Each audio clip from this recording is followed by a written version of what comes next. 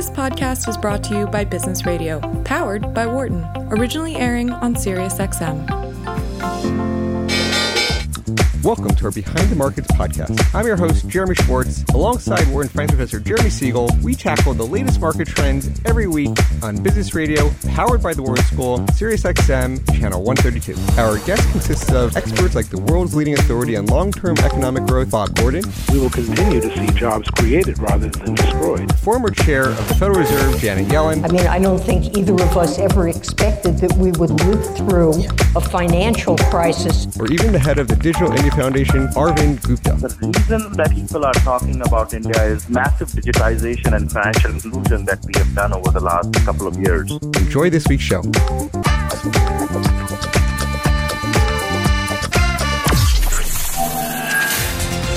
Welcome to Behind the Markets here on Business Radio, powered by the Wharton School.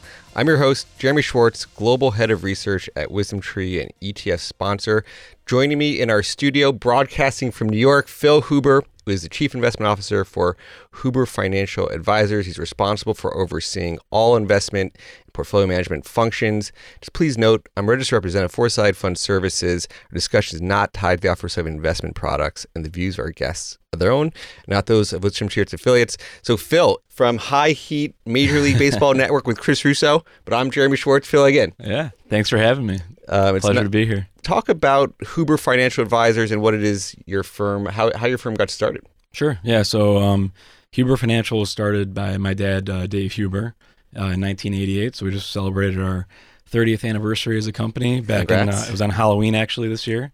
So that was a fun milestone to celebrate. So my dad got his start on the insurance side of the business.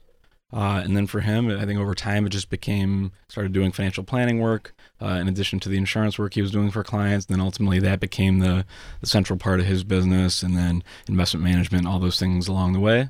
Went independent pretty early in his career to the RIA side of the business. And, for a while, it was very much a solo practitioner type of business, a couple support people.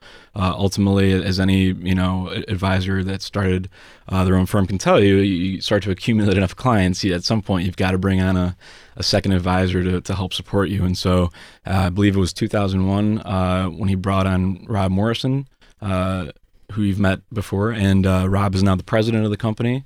Has been with us for over 15 years now.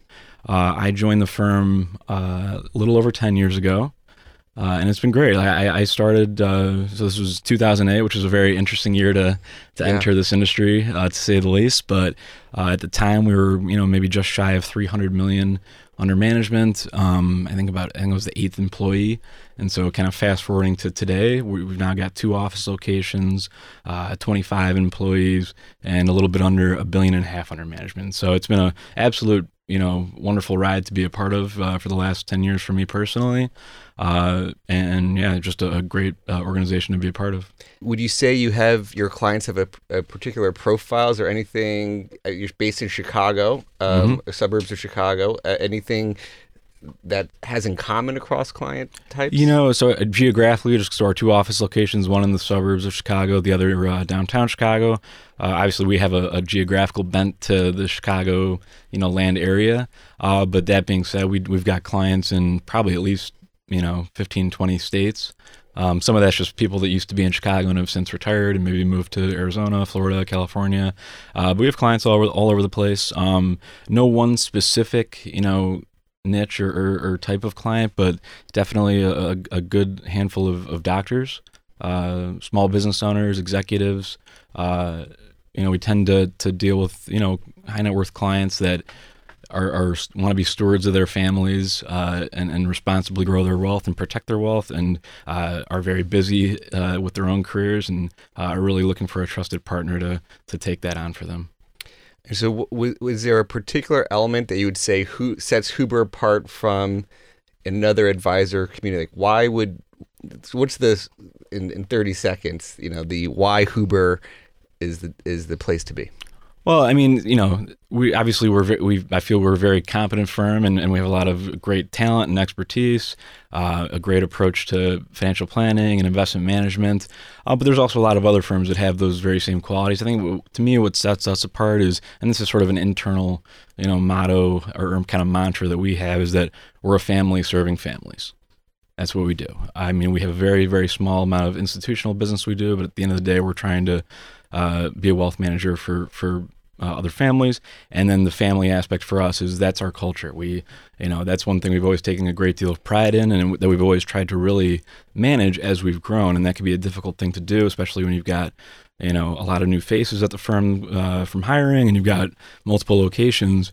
But it's very top of mind for us to want to maintain that family-like culture internally too. And I think our clients appreciate that.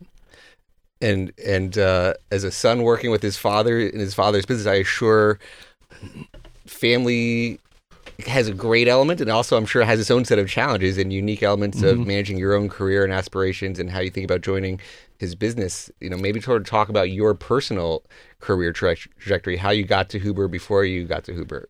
Yeah, so I majored in finance in college. I knew I was going into some aspect of the finance industry. And I think just growing up around this business, I thought it was a great business and something longer term I definitely saw myself being a part of. But there's also that element when you're in school and you're graduating, you want to maybe spread your wings a little bit. And so my first job was at a mutual fund company in an inside wholesaling role. And that was started summer of 2007, and it didn't last very long. Right into the crisis. Yeah, right into the crisis. So mid 2008, the company wasn't, and most firms weren't really doing that well, and so they decided to let a number of us go. And so, I was in a position where, I started to try to interview elsewhere and wasn't finding anything at the time. And my dad had always said, the door's open. If you want an opportunity here, we'd love to just see if it works. And I was like, what? There's no time like the present. Let's give it a shot. If it doesn't work out, fine. I'll go find something else to do. If it does, great. This will be my long-term home. And fortunately, having been here a little over 10 years now, this is where I'm gonna be for my full career. This is my home. That's awesome. Talk a little bit about the stories from being an internal wholesaler during the crisis, and then maybe how that now that internal wholesalers are calling you, how that perspective changes your perspective as what you learned on the desk and now receiving the calls. How's that change your view of the people making the calls? Yeah, it's funny how the tables turn a little bit like that, but I realized really quickly with that job, because if you're an internal wholesaler, ultimately you're doing that to try to cut your teeth for a few years and then get moved outside and be an external wholesaler. I realized day one, I hate calling people all day. So it's why am I in a job where I'm literally just cold calling advisors at, Merrill Lynch and Morgan Stanley and UBS. And it's just an exercise in rejection.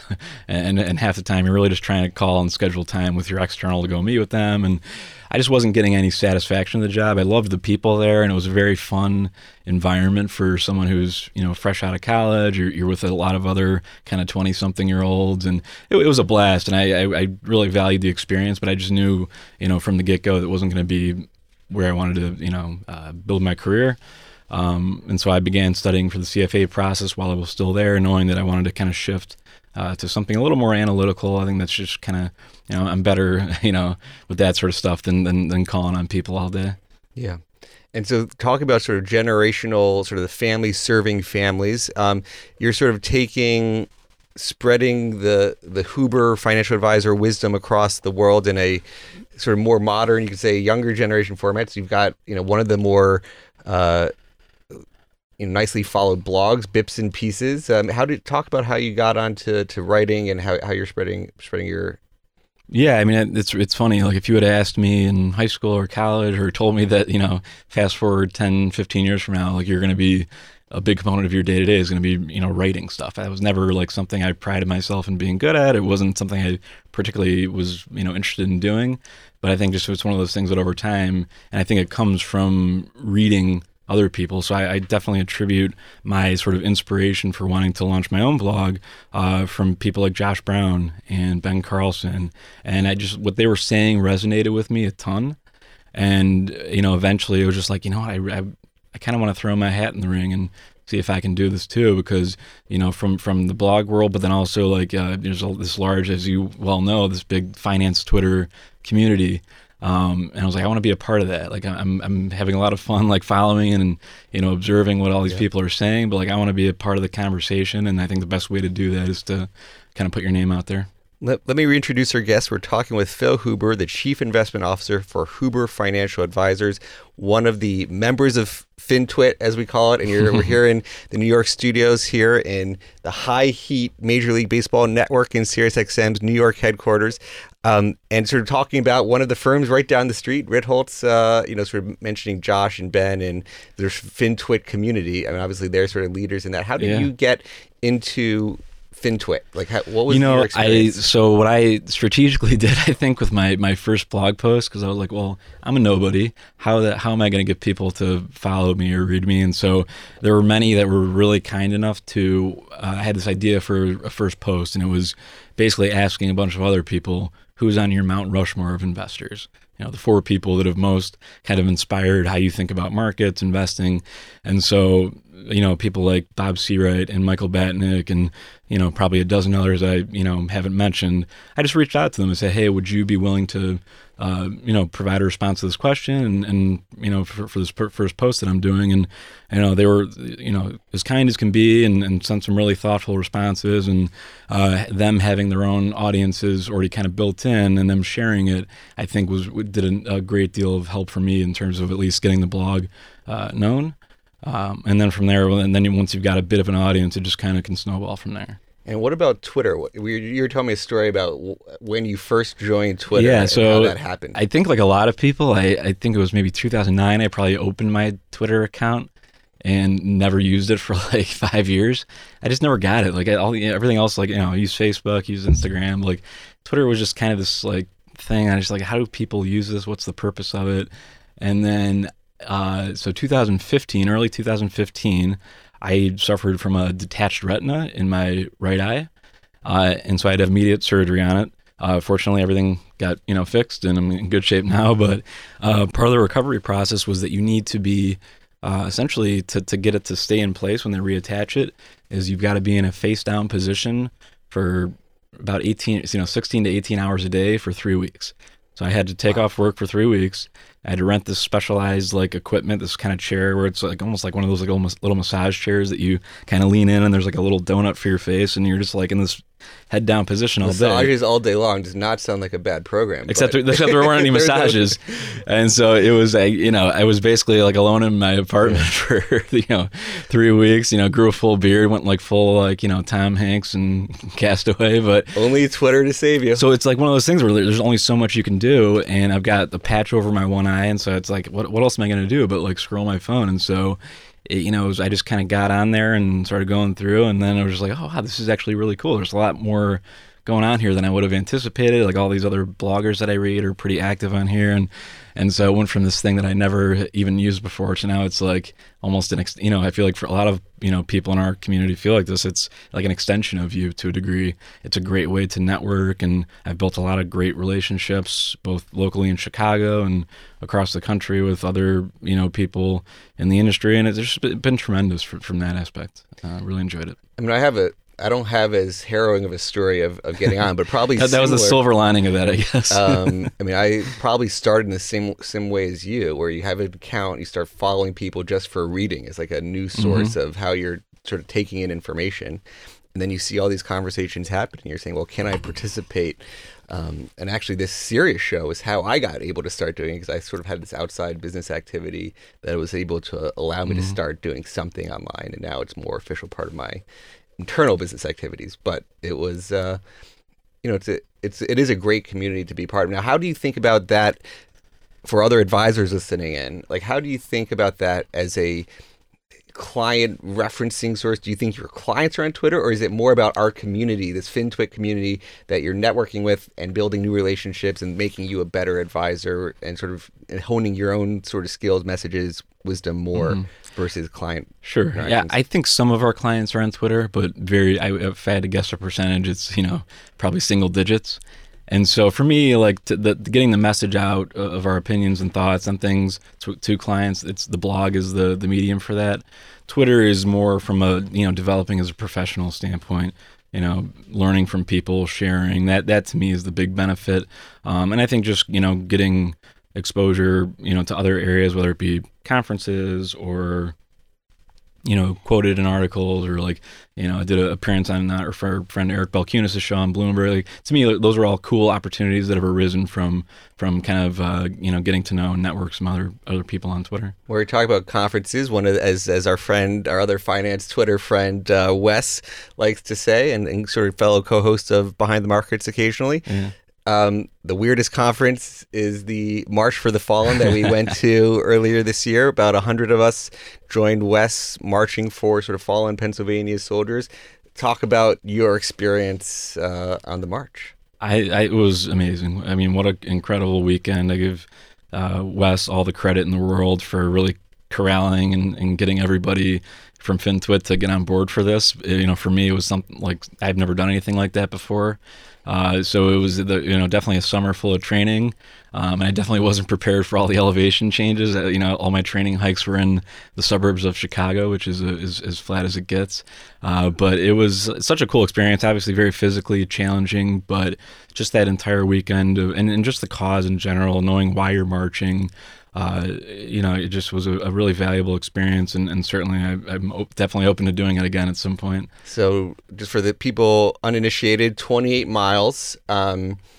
A lot of the people wear 35-pound packs to sort of represent what the sort of soldiers do. Unless you're a psychopath like Corey Hoffstein and decide to do 50 pounds. Yes, I decided I am not doing the pack. Now, Phil and I were just talking last night. Would you do it again with the pack, without the pack? And he and I have different takes on this. So, Phil, tell us if you're going to do it again, pack or no pack? Having gone and done it and gotten through okay, if I'm doing it again, I'm doing it full pack. I want to, continue to challenge myself, and I think I would go full pack next time. Now, this is the difference between somebody with kids and somebody without kids. So Phil, not kids yet. He's got the 5 hours he can spend every day on the weekend. 2 young daughters, myself. I don't have political capital to spend 6 hours marching and training with a pack.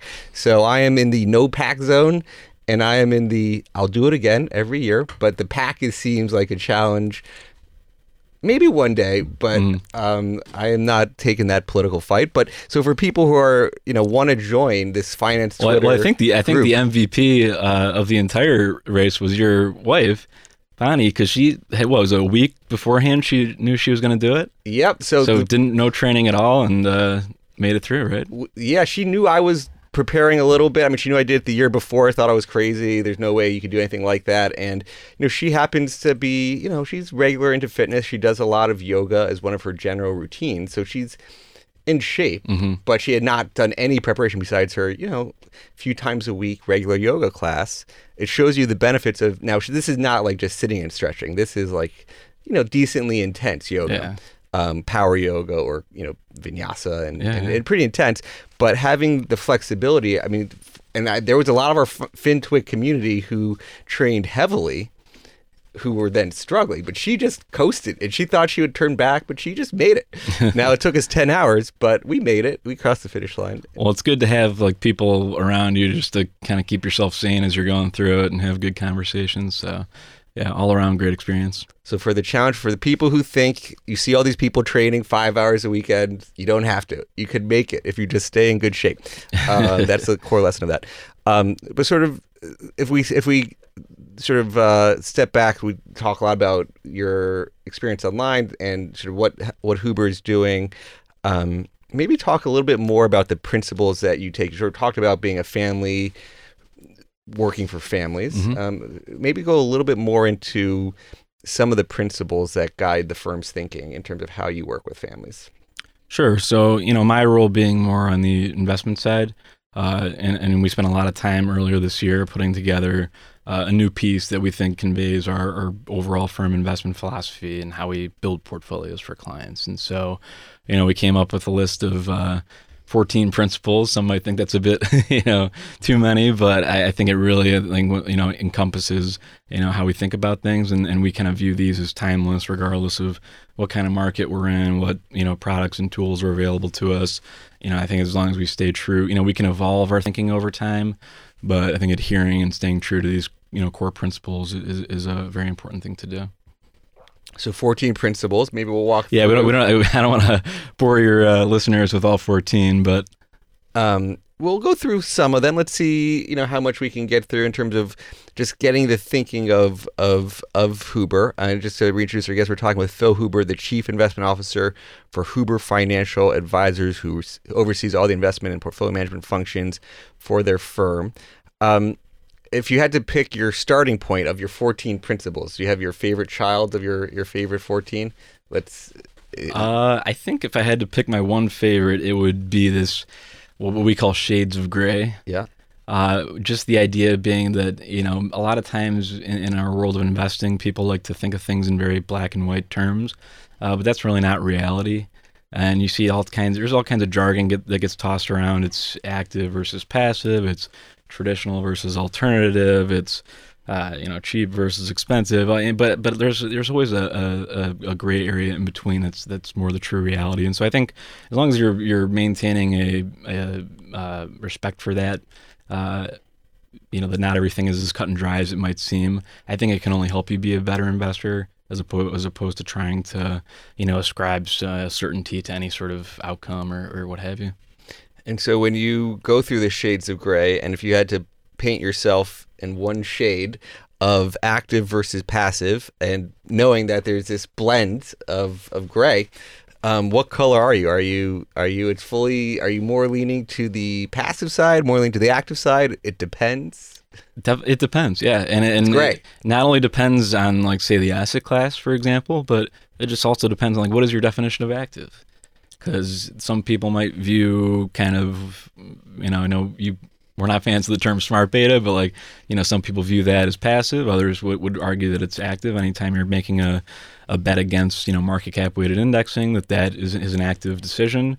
Or even at the allocation level, if you're deviating from the global market portfolio, these are all active decisions. And that exactly gets back to the point about kind of shades of gray. Like, there's no right or wrong answer, but if we're using the kind of traditional definitions of active passive, it's I think we're on the bond side of our client portfolios, we tend to use predominantly active managers, whereas within stocks and equities, we use firms like you guys at WisdomTree and Dimensional and iShares, and we tend to include more factor-based approaches as opposed to kind of pure market cap indexing. We think there's things like value and momentum and quality all have long histories of demonstrated results and a lot of academic backing to them, and good risk-based and behavioral-based explanations as to why they've worked in the past and why you should be confident that they should continue in the future. And if you can try to capture those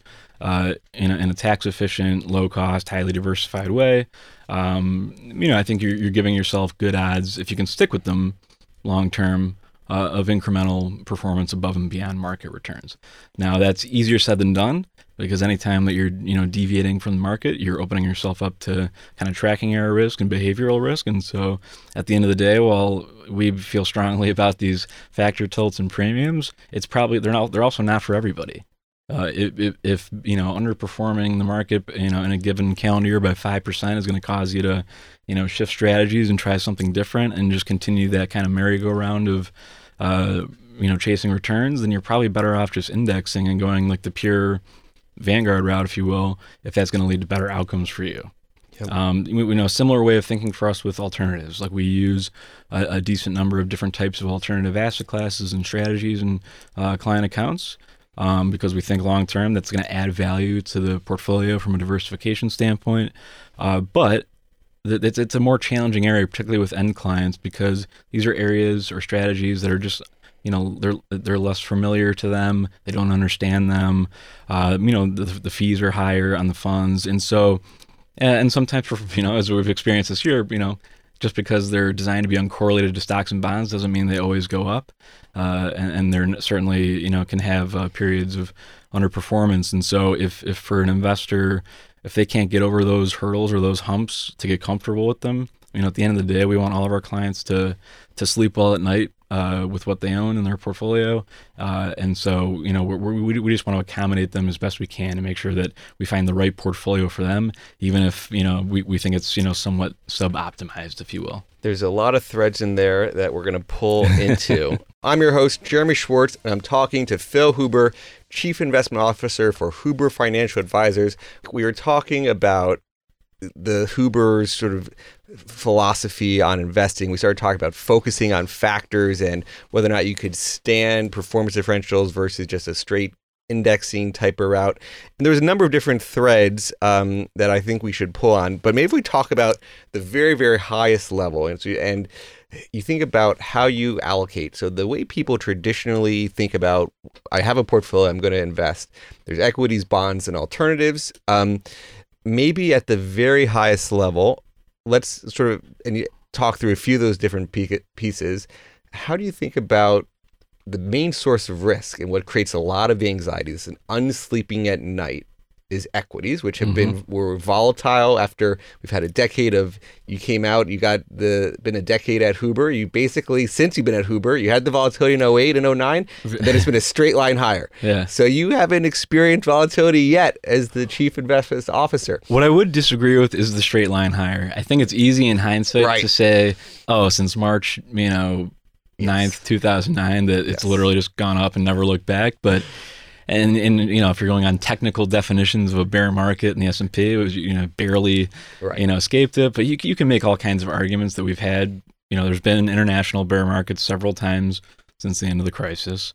We've had people haven't just been in the FANG stocks for 10 years? Exactly. There's been many. If you look at the average stock as opposed to by market cap, there's been bear markets. Where I think we're about at a bear market in small caps right now. And so there have been a number of challenging times since then. It hasn't been a straight line up. Yeah. Despite, you look back at the 10-year chart and it might look like that on paper, but I know just, a lot of people in 2010 and 2011, particularly with the, European debt crisis, like people were very on edge then. Thinking, okay, this is going to be like a repeat, again, because 2008 was still fresh in everyone's minds then. I think now kind of almost, 10 years hence, it's more in the rearview mirror, and so that's always the case. I think where you learn a lot in the short term from crises, but then in the long term, you don't really, people tend to not learn too much and revert back to old mistakes and habits. I know one of your principles of your 14 discusses diversification, which some people during times like this emerging market say it's the worstification, that you should not be in anything but the FANG stocks. But talk about how, when you think about equities being 55-45 U.S. foreign, like do you think, and that would be the market cap weight of the world. Like if you're saying I'm truly diversified across the world, it's like 55-45. Most people, all the behavioral finance literature is, whether in the U.S. or you're in Europe or you're in Japan, tend to be a home country bias. They over-allocate to their home market. But how do you think about that at Huber? Yeah, we don't want to make too much of an explicit bet against the global market. In other words, we're about 60-40 U.S. to non-U.S. in terms of our kind of strategic weight between those markets. It's not any sort of call on what we think is going to happen in the next 12 months. There might be a few kind of tweaks along the way if we think there's kind of extreme undervaluation in different segments, but we're not trying to market time those things. At the end of the day, we think global diversification makes sense. It can be very painful at times, as we've seen in the last handful of years. It's been that whole 40% has been a drag on performance relative to the U.S. But then you've got other long periods of times where it's been the opposite, and not having exposure to international stocks has been a huge drag on performance. It's more challenging when your base home market is the U.S. where we live, because it's just everyone refers and looks to the S&P. But I think it would be hard, I think, behaviorally for a lot of investors. We're probably at the high end of a lot of advisors in terms of our international exposure, just because there is a behavioral component to it. Just, even if we felt we wanted to go 75% non-U.S., 25% U.S., that'd be a very, I think, tough hurdle with clients behaviorally to stick with. So we think 40 is a pretty good number. There's no right answer at the end of the day, but we are big believers in being globally diversified and that being kind of a permanent structural aspect of the portfolios. It talks about the shades of gray. What is the right answer? Yeah. Now, one of the blog posts, you did 2 blog posts on the Bips and Pieces site talking about international emerging markets, which has been one of the most battered down parts. And I think anybody who has a value investing frame of mind, so all the big value shops are saying EM is attractive on a pure valuation. And then you have the Fed's hiking rates, you have trade tensions with China, and you say, well, how can EM do well without some kind of deal, like a China deal? So that's one of the things we'll be looking for in early next year to get some of the short-term pain and sentiment, I think, sort of inflecting a little bit differently. But how do you view, and I know you mentioned Ben Carlson's as one of the finance Twitter and bloggers that you followed. I know you linked to some of his pieces on the emerging markets. How do you view just that opportunity today? Is it an opportunity to think about more meaningful? Yeah, I mean, again, you'd be hard pressed to find any major shop that does capital market assumptions or kind of value-based long-term forecasting that isn't sort of pounding the table on emerging markets. But those are all long-term views, and we would, largely agree. I think if you're gonna, if you can hold your nose for the next 5 to 10 years and not look at your portfolio all the time, I think this is a great time to, if you don't have a position in emerging markets, to establish one, and if you have a minor or a small one, to potentially consider overweighting. But you have to also recognize that, a good move long-term might be a really painful move in the short term, and you could look stupid for, a period of time. But that's just the nature of markets and investing. And so we're not trying to play the game of, what's going to happen this year or next year. It's more, let's just position for the long term. Historically, if you obviously they're much more volatile markets.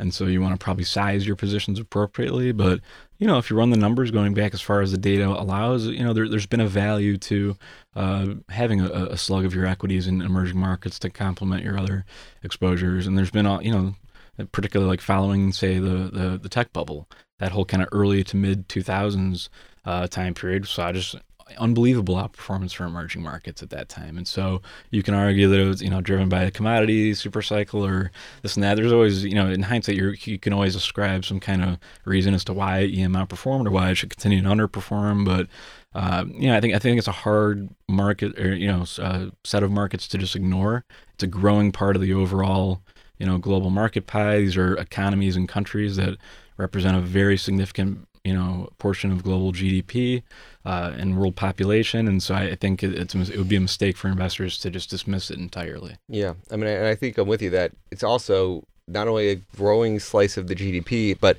global growth that is the longer term. Now, the U.S. is like the star of the global economy today compared to, say, Europe, Japan, and the sort of developed world.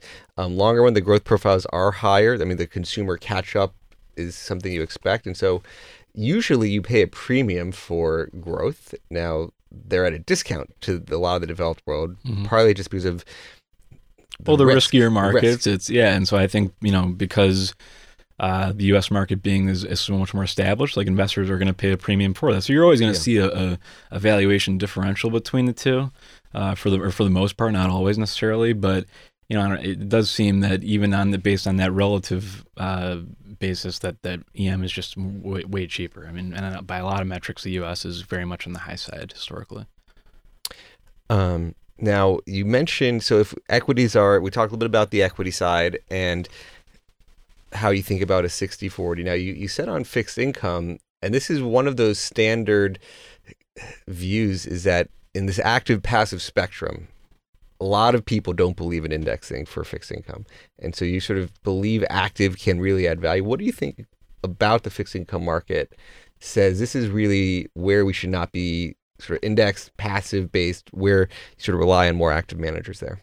I think there's a number of reasons. I mean, first of all, just looking at the data historically, there's just been more of active management outperformance from the the universe of kind of core bond managers than there have been for, say, large cap U.S. equities. Like, it's really hard to argue with the numbers there. Part of it could be there's less of a fee differential between active and passive in bonds. Another aspect, I mean, I think PIMCO did a great white paper on this. It's the large presence of kind of non-economic participants within fixed income, whether it be, pensions or banks, things like that. It's just a much more fragmented market. It's like, the number of issues is not as liquid or transparent from a market, from a pricing standpoint. And so I just think there's non-index sectors that managers can allocate to. So I think there's just a lot of reasons that contribute to it being an area that's maybe a little more fertile ground for active managers to add value.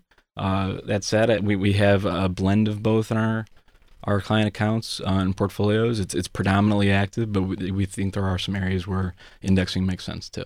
We're talking with Phil Huber, the Chief Investment Officer for Huber Financial Advisors. Now, you were just talking about fixed income and where active can add value. Now, I was at an ETF conference. You mentioned Eric Balchunas, and Bloomberg had a ETF conference recently. And, one of the big shops that has both ETFs and active funds was there. And, one of the heads of the business made some pretty aggressive claims saying, we talked about factor investing. And he said, well, in fixed income, there's only a few levers you can play. There's credit and there's duration. So there should be a lot more. It's actually a lot easier in fixed income for factors to work. Now, that's a pretty aggressive statement from one of the leading players. Do you view that factors can work? Is that possible? There is going to be more competition for the PIMCOs of the world?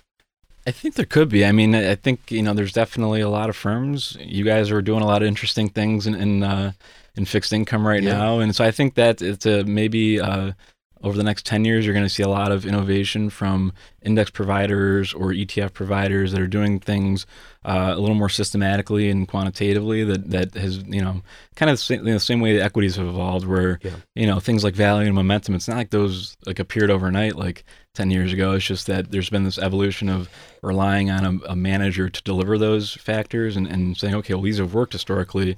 Can we do them in a cheaper way, in a more rules-based way that doesn't involve the, biases and emotions of the manager? And so I think there could be opportunity for fixed income to have that same kind of evolution.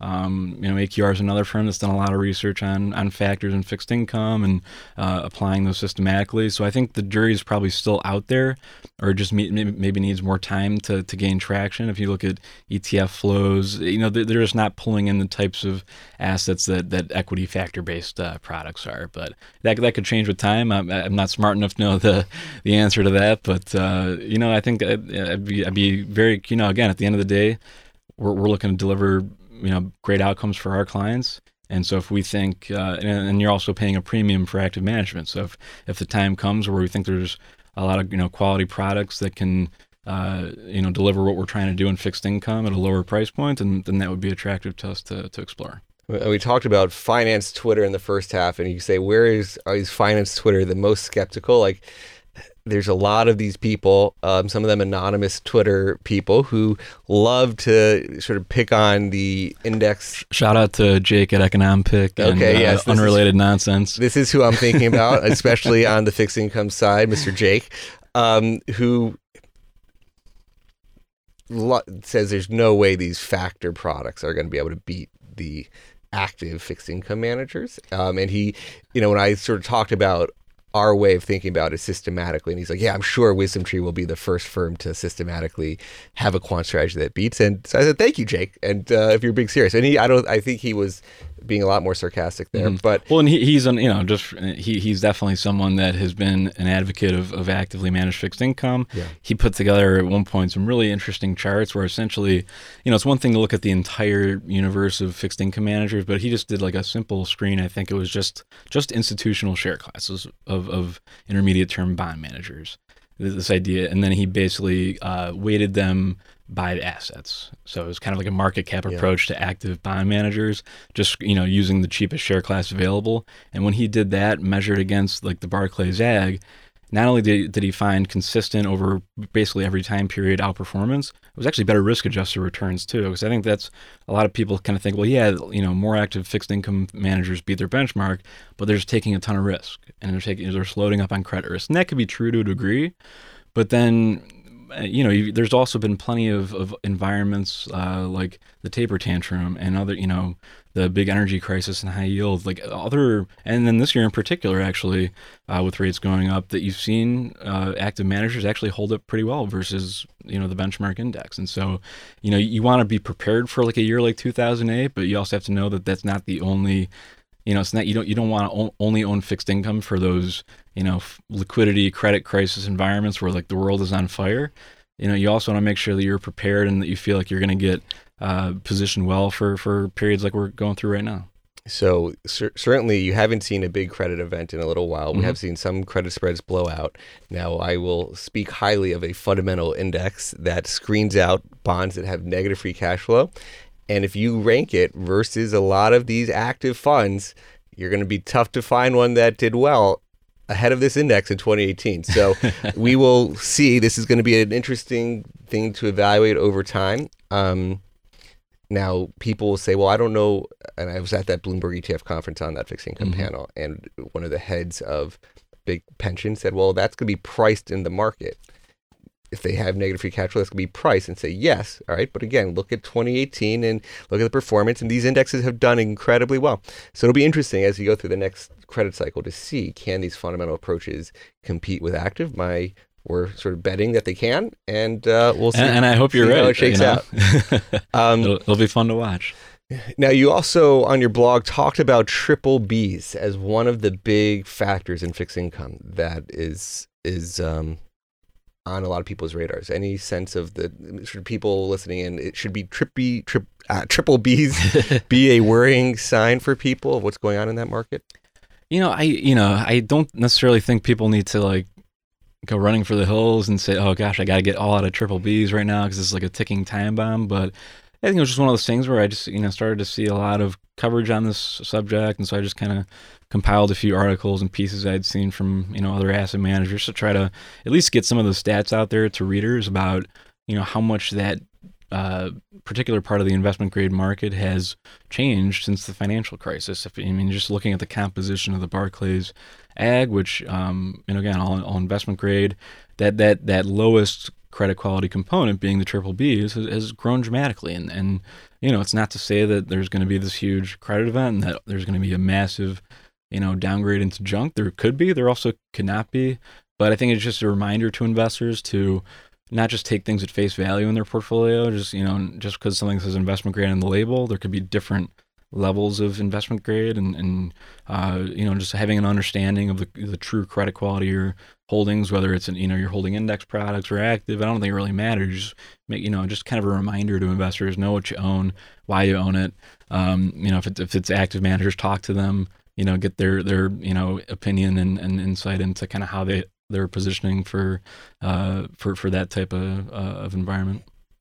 So we've talked about equities and fixed income, which are the two mainstays in a lot of people's portfolios. Maybe sort of talk macro level, high level, and certainly no one client is going to have the same objectives or goals as the next client. And so I'm sure across Huber Financial Advisor client profiles, you have a lot of different models, a lot of different very specific allocations for people. But if you say your most typical client or the average client, how do you think about allocating to equities, fixed income, and alts, and sort of talk about the role alternatives play for your clients?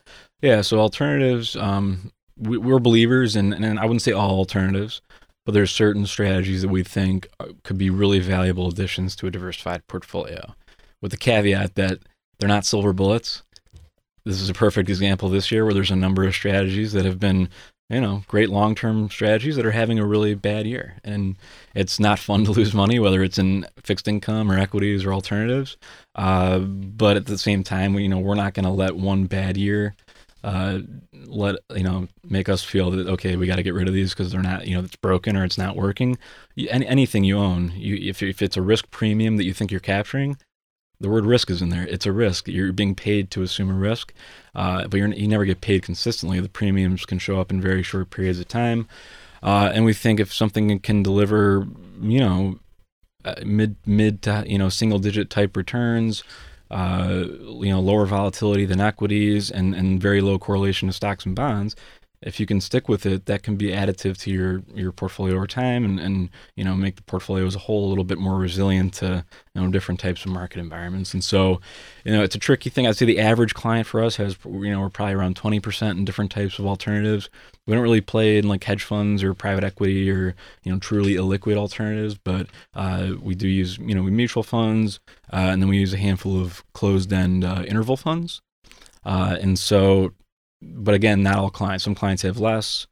Some actually have more. And then for some clients that really just, haven't been able to get on board with those as part of the program, we've been willing to adapt and kind of, just build a more traditional stock bond portfolio. But at the end of the day, it's, we like to joke that it's 20% of the allocation and 80% of the questions that we get. The 80-20 rule. It works. And it's natural too, because these are, things that are just, less familiar to end clients. And so they don't, and the fees, as you can imagine, are typically higher. And so it's natural for clients to ask, like, why add these things if they're more expensive and they don't seem to be performing as well? And part of it's just the function of the market. We've been in the last handful of years where, equities as a whole have done pretty well. But that won't always be the case. And so, I think, more to come there on the education front, but I have some ideas in mind of things I'd like to do, because it's an area that I have a ton of interest in. And, and I think there's really kind of evidence-based type approaches you can take with an alternative that you don't have to rely on a, bottom-up fundamental stock picker or some global macro trader. I think there's, ways to take what we feel works in equities or fixed income, kind of systematic rules-based approaches that are backed by, decades of research and evidence with an alternatives, and, like things like trend following and kind of long-short style factor, premias. Reinsurance is another example of kind of one of those very few truly uncorrelated asset classes that has had a rough couple of years, but we think is almost as valuable a diversifier you can find. Let me just reintroduce our guest. We're talking with Phil Huber, Chief Investment Officer for Huber Financial Advisors. We're talking about this segment of people's portfolios that maybe only 20%, but 80% of the questions for his team come on this more complex, higher cost type execution, but sort of interesting roles. So reinsurance is a category I probably have never talked about on Behind the Markets yet. So maybe for our listeners, why reinsurance in a portfolio? What is the risk premium you're capturing? And how do you think about that as a diversifier? Yeah, I like to think about reinsurance and even a couple other alternatives. I like to say it's a new way to invest in an old way of making money.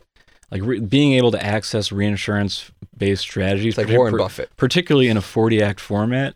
I mean, HedgeFoot's been doing reinsurance stuff for a long time, but again, we've never really played there for our clients. But going back, I think I want to say 5 or so years ago, a couple of firms launched dedicated reinsurance mutual funds and interval funds. So these are SEC registered 40 Act products at lower cost points with more liquidity. And so that was an opportunity, because I had looked into reinsurance before and researched it, and I was like, oh, that'd be a really cool thing to implement for client portfolios. I think that's a really unique diversifier. But there was never a vehicle I had to get access to it. And so that changed, and so we adapted that into our portfolios. But, it wasn't like reinsurance was invented 5 years ago. It just became more accessible through a more investor-friendly fund structure. But, companies have been doing this for centuries. You're underwriting natural catastrophe risk. That's a risky endeavor. Uncorrelated. But it's uncorrelated. Again, yeah, exactly. The economy going into recession, stocks crashing, that's not going to cause a hurricane or a typhoon or a wildfire to happen. But the flip side of that is that, this has been a rough year with the wildfires, and last year a couple really nasty hurricanes, and it was a reminder, because there was a few really good years for reinsurance where it was bond-like volatility and high single-digit, low double-digit returns, and we're thankful that the manager that we use, they were very, very forthright in saying that do not expect this to be every single year. This is a risky strategy. This is not a free lunch. There are going to be painful years, and so we were prepared, I think, ahead of time. It's again, it hasn't been fun to experience, but I think educating clients is one of the biggest things that we can be doing. And so we try to get out there as much as we can with clients, and especially at times like this, explain to them this is why this is down. This is why we continue to want to hold it. It's a long-term investment, much like anything else you hold in the portfolio. and it's something you can it intuitively makes sense as to why you should make money providing insurance, because as long as you collect over time more in premium than you pay out in claims, you make money. It's really as simple as that. We talked a little bit about reinsurance. What about other of your favorite alt strategies? So if you had to go down the bucket list, where would you say you find the most value in diversification as sort of your next favorite? Oh man, it's hard to play favorites sometimes. I mean, we think they all have a particular role within the portfolio. Some alternatives are meant to be more higher return expectation. And so it also kind of depends. That's the hard part with the word alternatives, because ultimately it's just a catch-all for anything that's not stocks and bonds, and that can be tricky too. Because like people like alternatives is not an asset class. It's just this word we've come up with to bucket things that just don't fit neatly into one of the other segments of the portfolio. Commodities and farming. Yeah, there's any number of things, and they're all unrelated to each other. Yeah. Like managed futures has nothing to do with reinsurance, and yet we. So that's always been a pet peeve of mine. I don't have a better answer. I wish I had a better term to come up with to displace alternatives, but I think I like the idea of something like long-short sort of market-neutral approaches to style premia, really, because it's an extension of what we're already doing in other parts of the portfolio, like using examples like value and momentum. To do those in equities, you're doing so by taking on equity beta and tilting towards value or tilting towards momentum. But then if you look at the true academic factor definitions of those factors, it's long short portfolios. And so to really capture that full premium, you've got to not just buy cheap stocks, for example, you got to buy cheap, short expensive, and then hedging out that market risk component, that could actually be a really great way to capture that premium and also have a diversifying source of returns inside the portfolio. But so that would be another good example, would be like kind of style premium focused funds. So we've talked a lot about your portfolio approach, how you piece together these equities, fixed income, and alts. How would you say your clients are today? I mean, 2018 started to get volatile. How would you say the mindset of your client base is, summarizing? I think it's been a frustrating year. It's a lot different than it's one thing in a year like 2008, for example, when it's just like, everything's going crazy. And it's just everyone's down absolutely. I think this year's frustrating because when everyone's benchmark for quote unquote the market is the Dow or the S&P, and again, those are struggling now too, but earlier that wasn't the case earlier this year. And so it's just a year where nothing seems to be working. Bonds are down, commodities are down, a lot of alternatives are down, non-US markets are getting crushed. It's just like it's not like portfolios are down like tremendously, but it's just like, geez, like why isn't anything working? So I think there was that article in the Wall Street Journal a couple weeks ago that I think was maybe Deutsche Bank had that like list of going calendar year by calendar year, like all these different asset classes they track. And this year was like the highest percentage of negatively performing asset classes in like the last like century.